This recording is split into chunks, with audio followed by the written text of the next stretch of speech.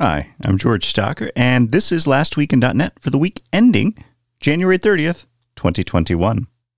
Now, we're getting our first snowfall here in the DC area for the first time in what feels like forever, and the .NET team is pondering the true meaning of the words backlog management. So let's get to it. As previously alluded to, the .NET team is closing older issues in their GitHub repos, and this is a cause for concern among the people who write these issues. If you run an open source project, sooner or later, you're going to run into this if you don't have the people power to manage your backlog.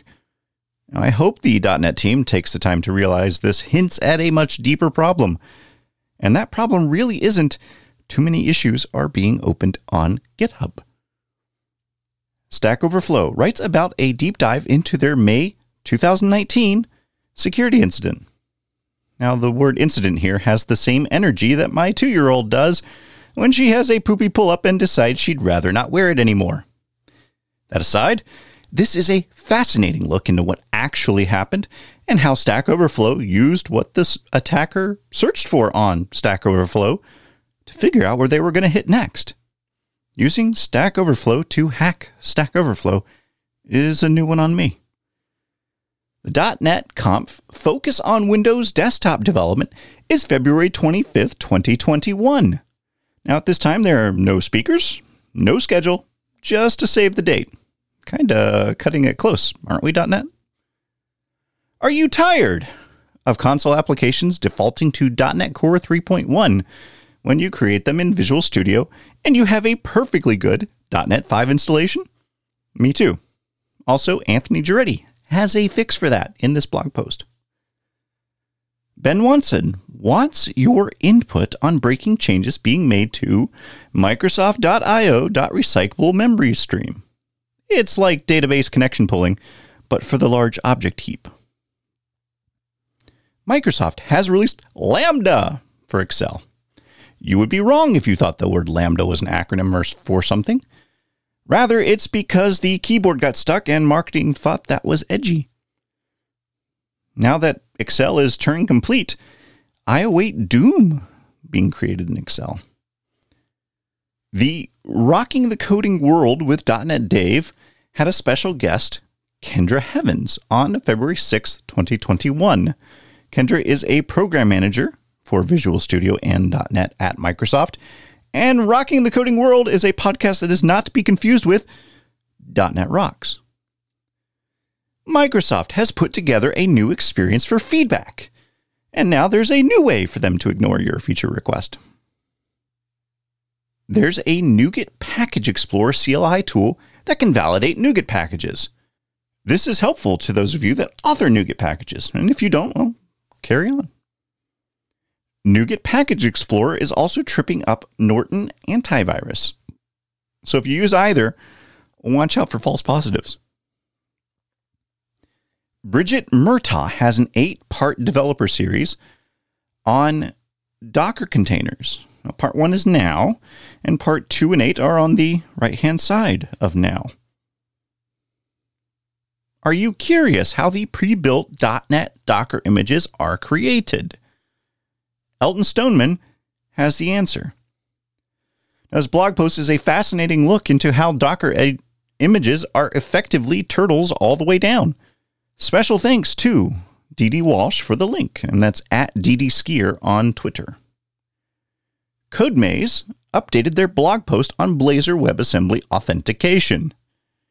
It's unclear what the updates are, but if you use WebAssembly and Blazor and need authentication, this is probably something you should know.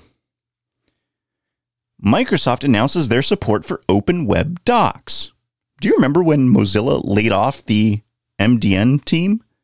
Remember how MDN is so much better than W3 schools? Yeah, this action has to do with that. It looks like the big tech companies are coming together to make documentation a funded thing. There's a video out on elegant API versioning in ASP.NET Core Web API. I've not vetted any of these claims, so don't at me, but give the video a watch. Microsoft released their fiscal year 21 quarter 2 results. The numbers went up and to the right, but the whole stock market has been doing that. So there's an article where 1/3 of tech workers admit to only working 3 to 4 hours a day. This is according to Fast Company. And this is the even more important part.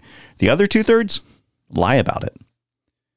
.NET 5 source generators jumpstart.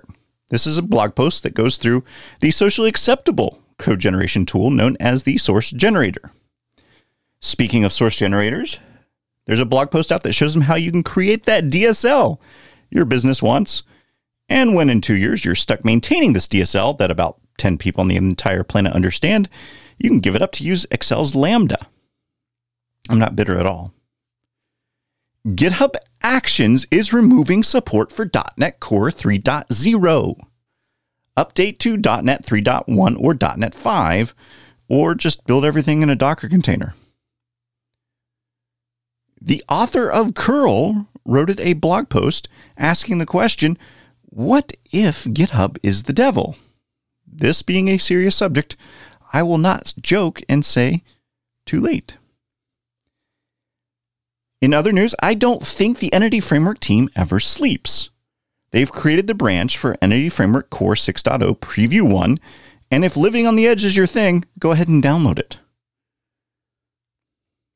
Steve Cleary continues his series on asynchronous messaging with Part 4, Retrieving Results. This sort of thing reminds me that we don't yet have the tooling to support microservices in a standard way. The .NET Foundation has put together a speaker directory. Now, there are lots of good speakers on there, although they let me on there, which is suspect. We found out through a news article that 30% of SolarWinds hacking victims did not actually have SolarWinds installed. Well, that's frightening. And that's it for what happened last week in .NET.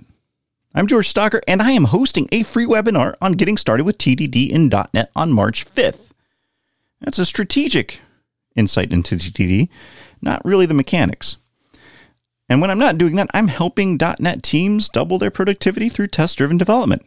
You can check out more at www.doubleyourproductivity.io. Thanks. And I'll see you next week.